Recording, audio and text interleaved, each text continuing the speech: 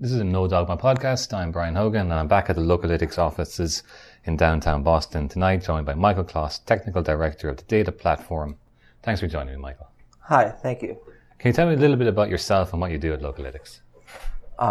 So I run the Data Platform team, and we're responsible for all the back-end infrastructure relating to data processing. So, at Localytics, we have a lot of data. We have over a petabyte of data, and we do some really cool stuff with our product as far as providing real-time, low-latency analytics on that data, as well as driving some marketing engagement products for apps. Tonight, though, we're going to spend most of our time not talking about Localytics. Maybe towards the end, we'll come back to it. And tonight, we're going to primarily focus on the world of big data. Yeah. So can you maybe give a quick overview of what that means now? Well, yeah. So one thing is, big data is such a, terrible buzzword that it's become. But, there are definitely challenges relating to having a ton of data that are unique that we need to be aware of. One of the interesting things has been how the ecosystem has evolved. Ever since Google obviously revolutionized the big data world internally, around 2000 within their systems with MapReduce and the Google file system. And after they published the research papers and Doug Cutting and everyone else involved in the Hadoop open source project, circa 2005, has opened up the world of, big data processing to everyone.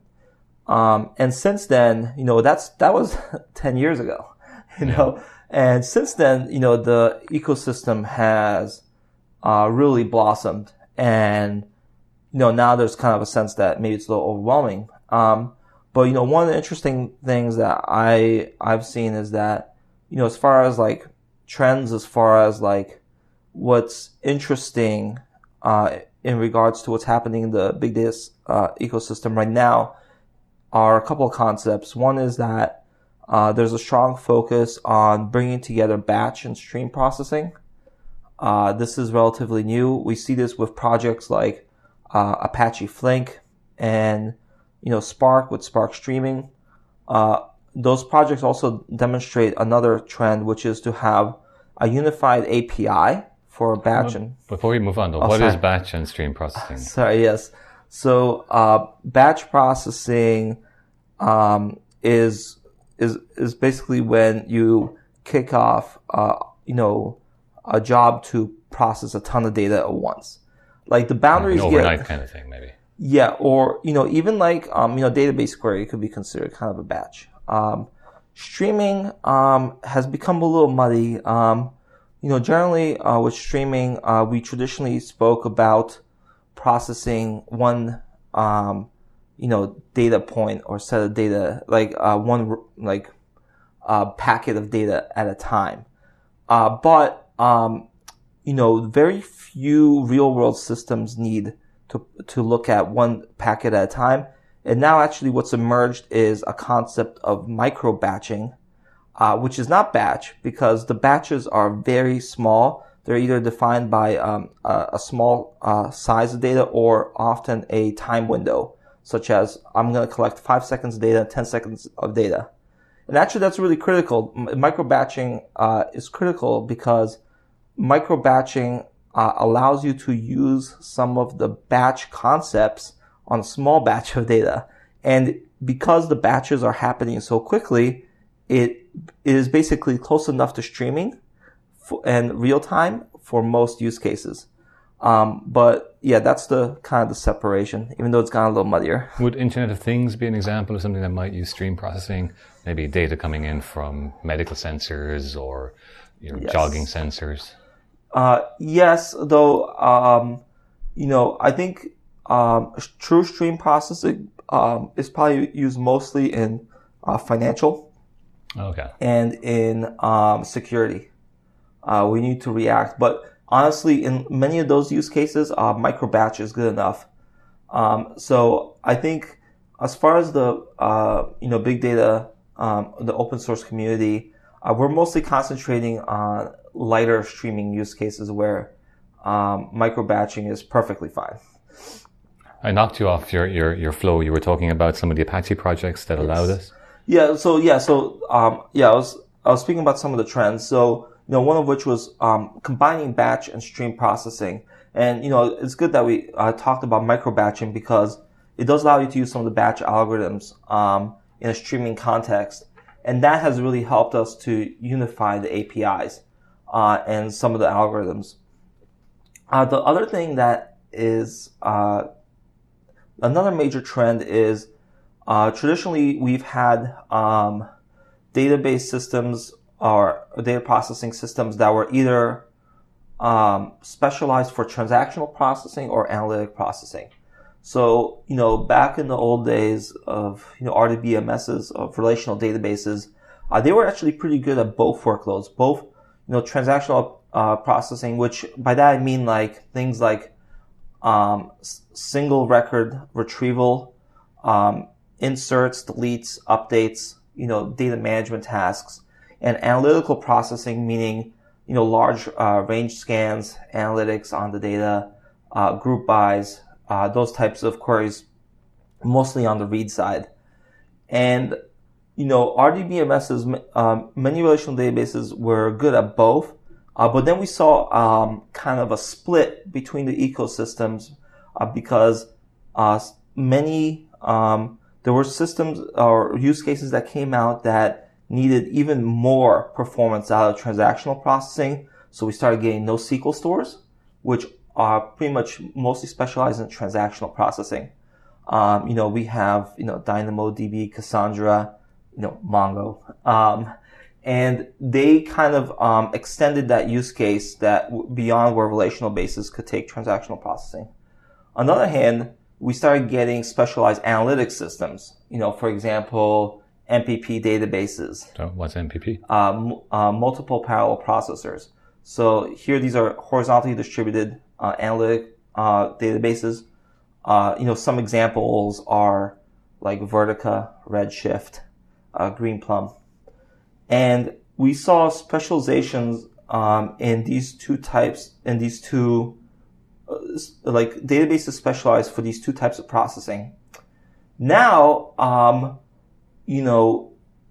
there's many reasons why, but we've seen a convergence in the use cases. So the OLTP NoSQL systems are now very concerned about doing analytics on their system. So Cassandra, for example, has created really close integration with Spark.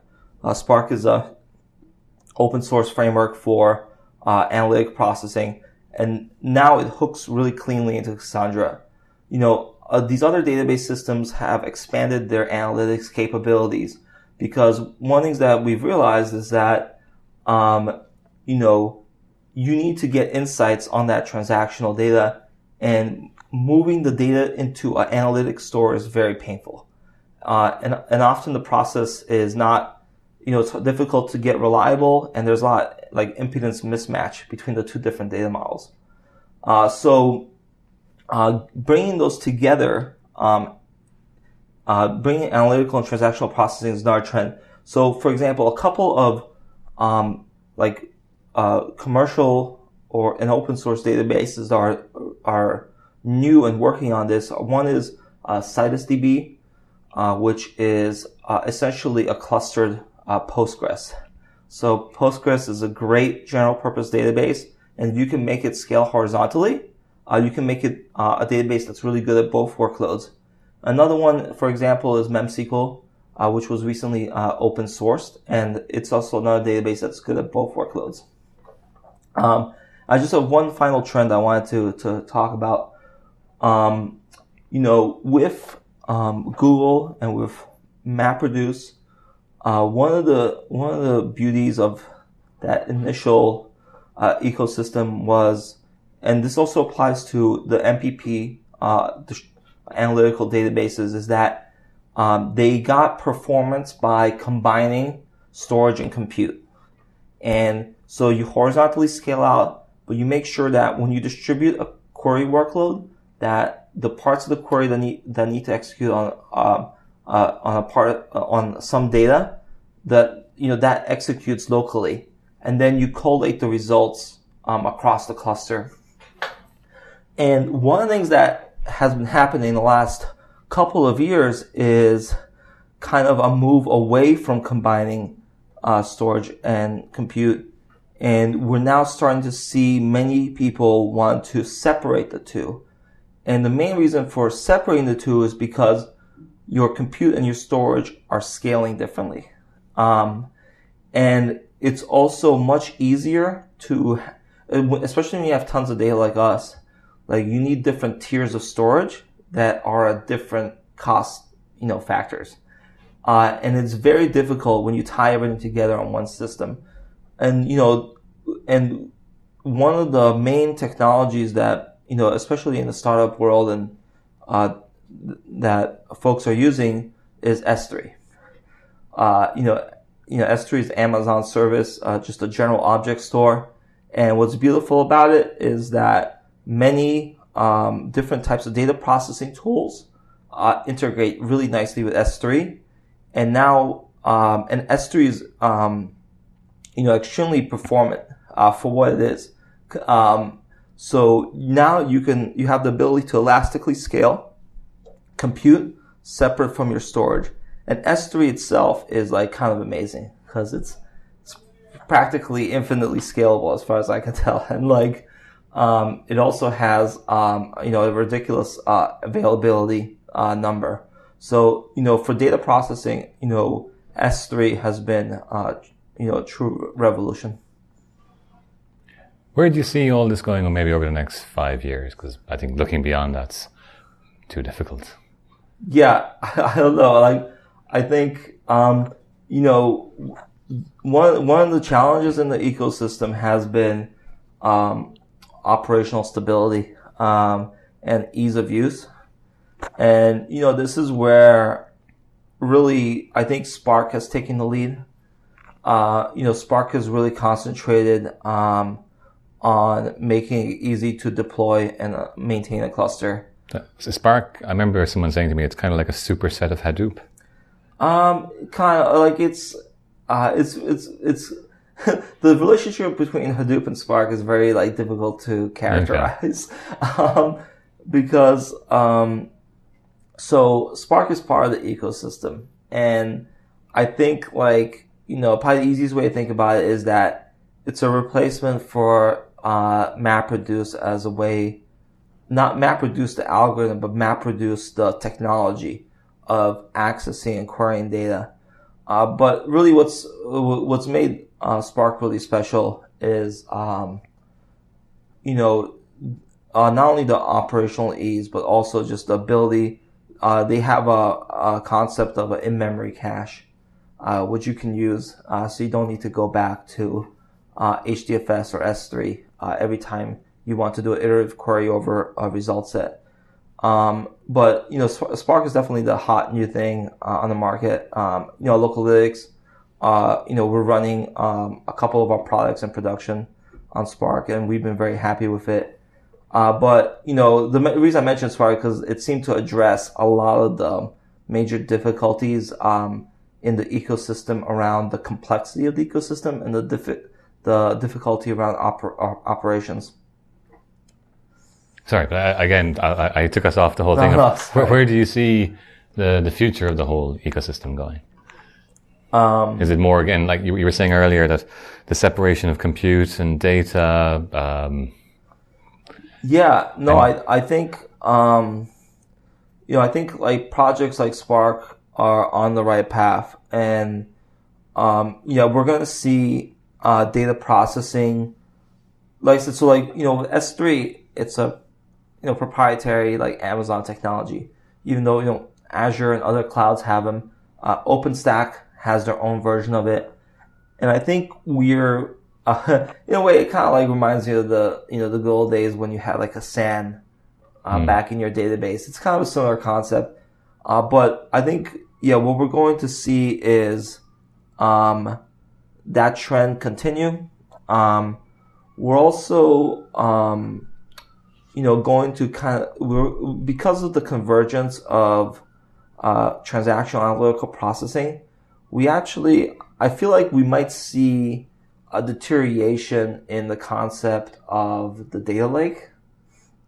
And the reason being that, especially like companies like ours, we have a lot of pressure to deliver low latency, real-time results on our data. And the data lake kind of has this the concept of data lake is that you take in your data and maybe you have it in some primary systems like transactional systems, and then you move it into this lake for analysis. There's many more businesses and many more use cases coming out that are similar to our business at Localytics, where that step of moving it to the data lake is a non-starter, because you need to provide analytics on the data as soon as you receive it. And this is where that combining of transactional analytical processing really comes in handy, because as soon as your primary transactional databases, which are behind your RESTful services or other APIs, as soon as they get the data, it's available for analytics. And what we're seeing is as well a kind of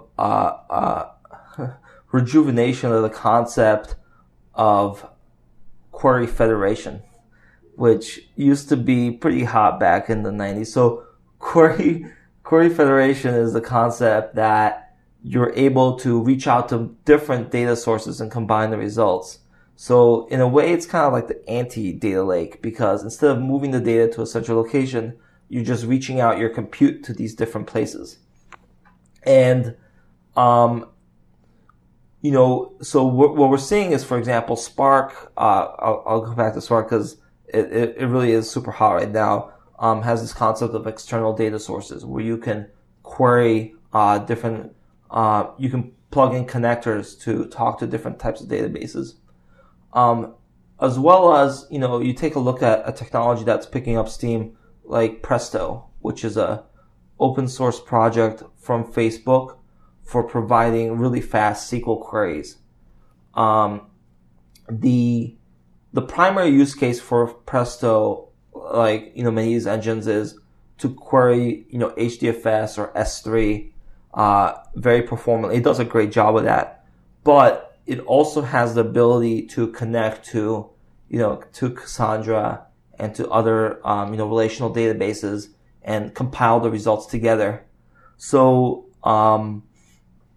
I think that is also, so like maybe those trends are kind of, I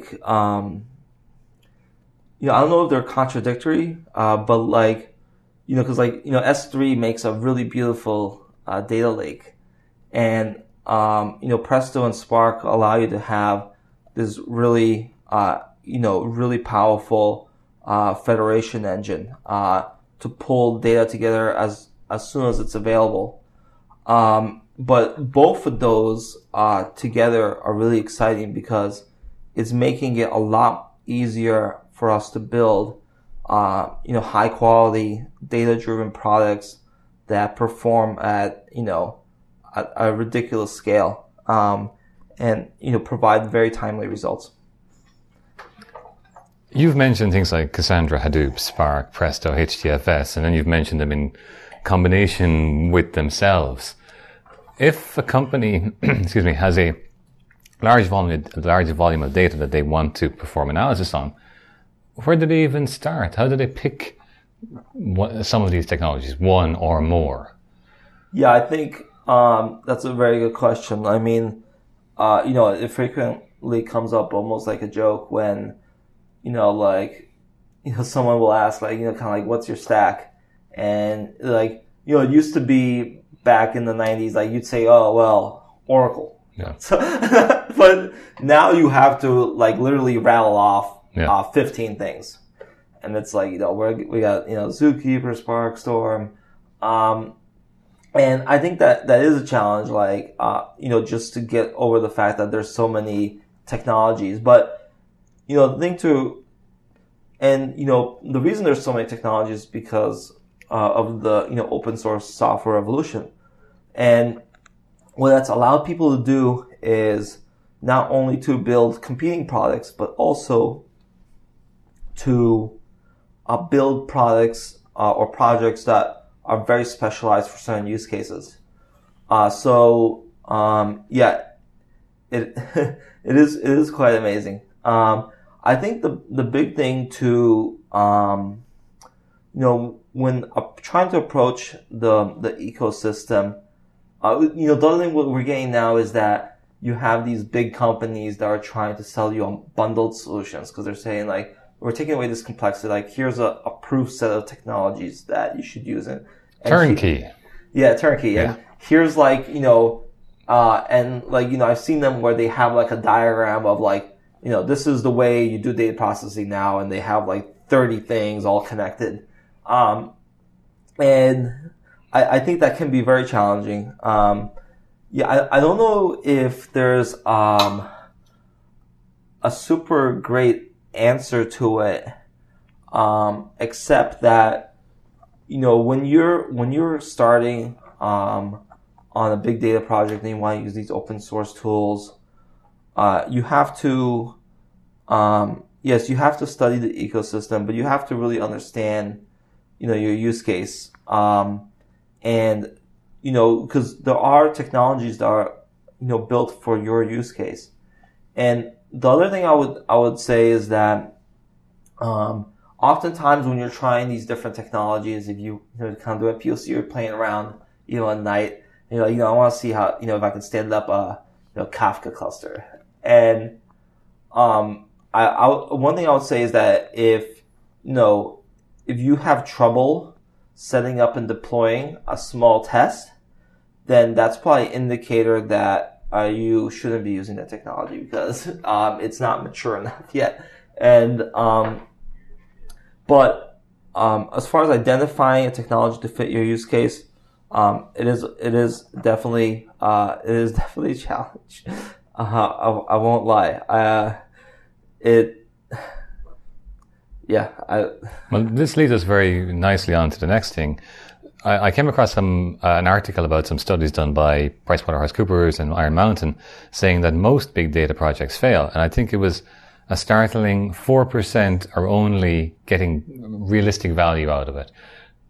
What's going on? Yeah, I think we come back to this complexity. So I think there's also perhaps a problem with traditional, IT project management when it comes to setting up these projects. Like, I think, as engineers, we naturally have a tendency to want to boil the ocean, and B, just build this perfect solution that meets all the use cases. And I think we lose sight of concepts that are maybe more product driven, such as an MVP. And when you're talking about a large amount of data, it's very easy to say, okay, well, I won't get any utility out of this big data project unless I put in all the data. Mm. And that's your first mistake, because if you're trying to ramp up from 0 bytes to even 500 terabytes or a petabyte, and we need all this data, you're probably gonna fail, because that ramp up is something that needs to be done incrementally. There's many challenges, many lessons that you must learn along the way, and if you wanted to do that, first off, it will probably take you 2 years to even complete the project, and then you'll probably find out that no one wants it. So, I think you have to kind of approach your kind of mentality more of a startup, where you identify a specific use case, and you don't go and build a solution for that one use case in isolation. You need to involve the team that's consuming it, whether it's a set of data analysts or a set of engineers somewhere. they need to be involved in the project. And this is really where, some of the agile principles, such as, people attending each other's scrums, comes really in handy, because you have that communication.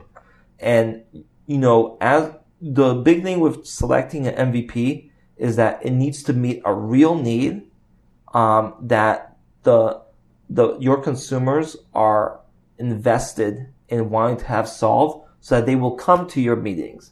They will participate in your alpha, and they will help you drive the project so that it's actually useful. And the other thing, as I mentioned, about ramping up from 0 bytes to petabyte is you cannot let yourself, or in this case, your customer, drive you to trying to do something with all the data. You need to identify, a real valuable use case with a subset of the possible data.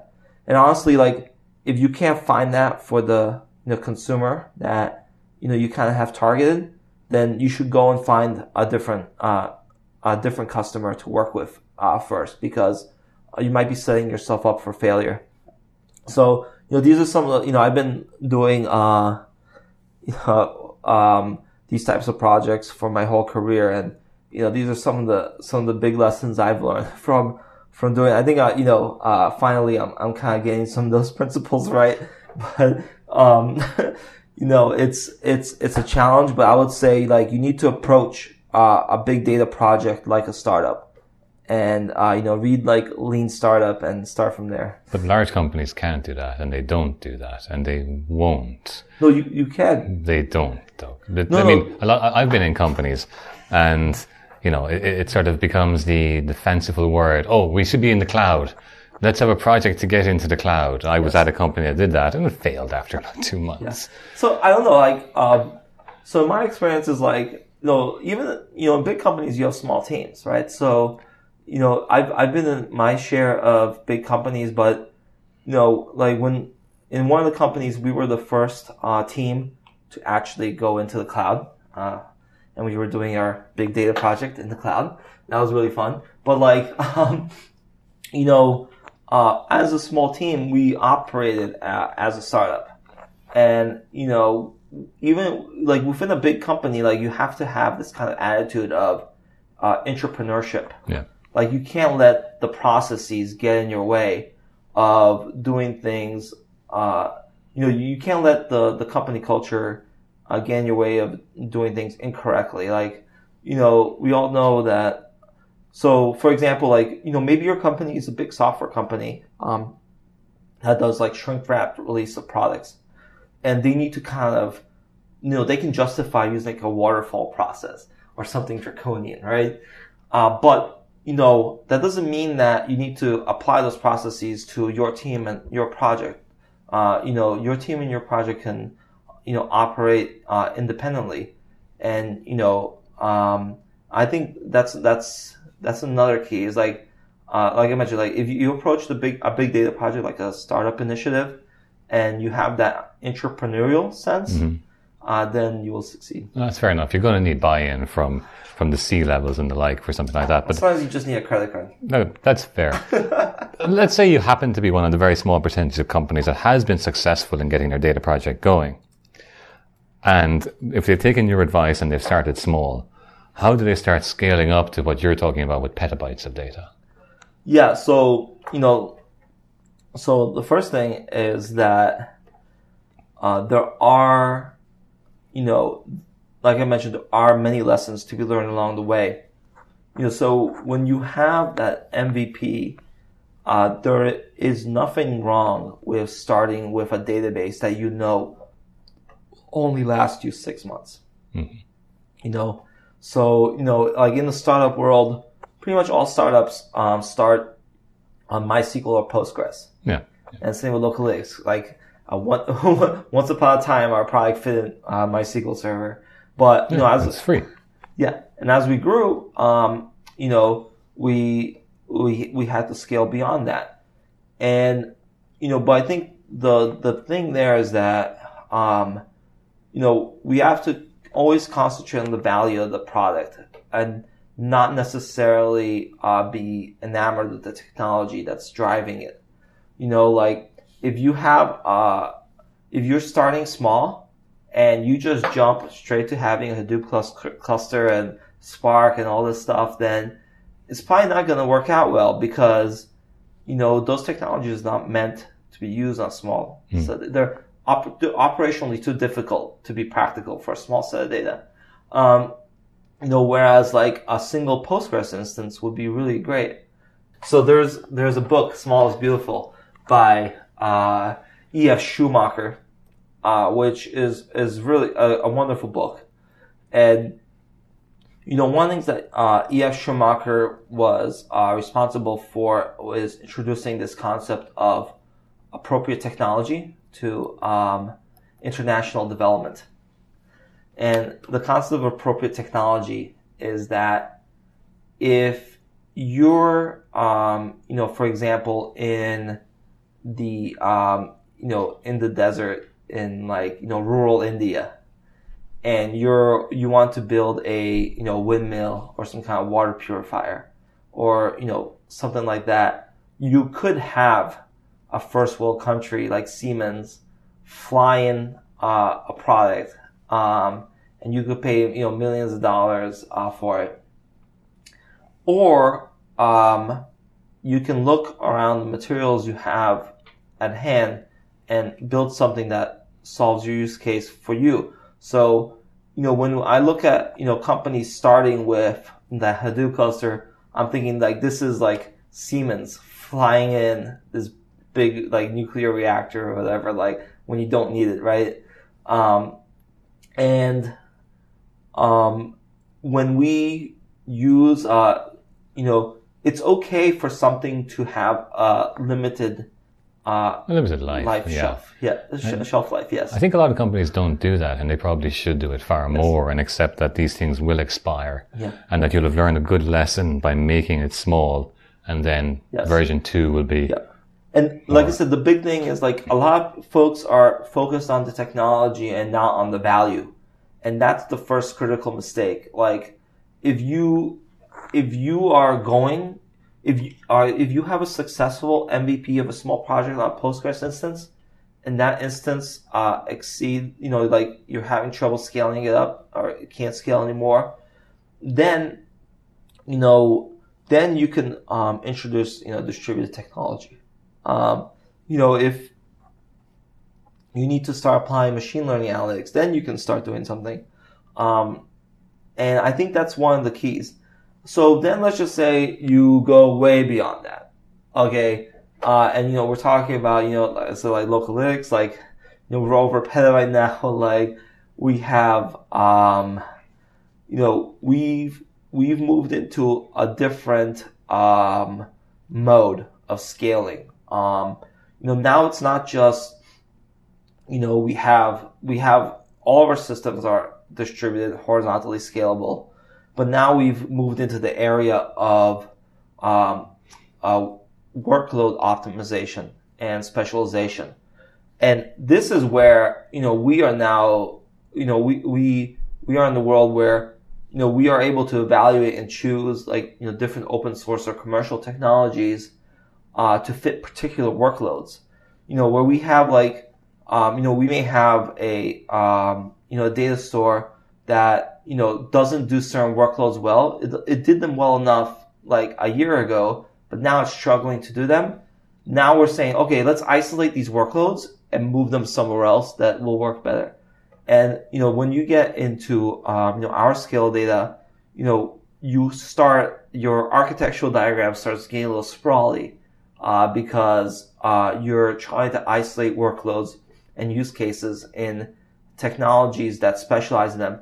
So like for us, like, we're pretty comfortable, talking about all the different technologies we use, but like, we have to use them. So.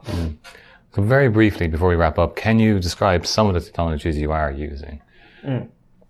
Yes. A Localytics. So what I'll say is that, we heavily leverage, S3. We heavily leverage a couple of MPP databases, and, what we started investing more in now is, in this year we introduced Spark into our stack, and we are driving several projects in production, which has been really fun in Spark, and we're continuing to scale out that environment. We're also making pretty heavy investments in Presto, which is Facebook's open source project, as well as Parquet as a data format.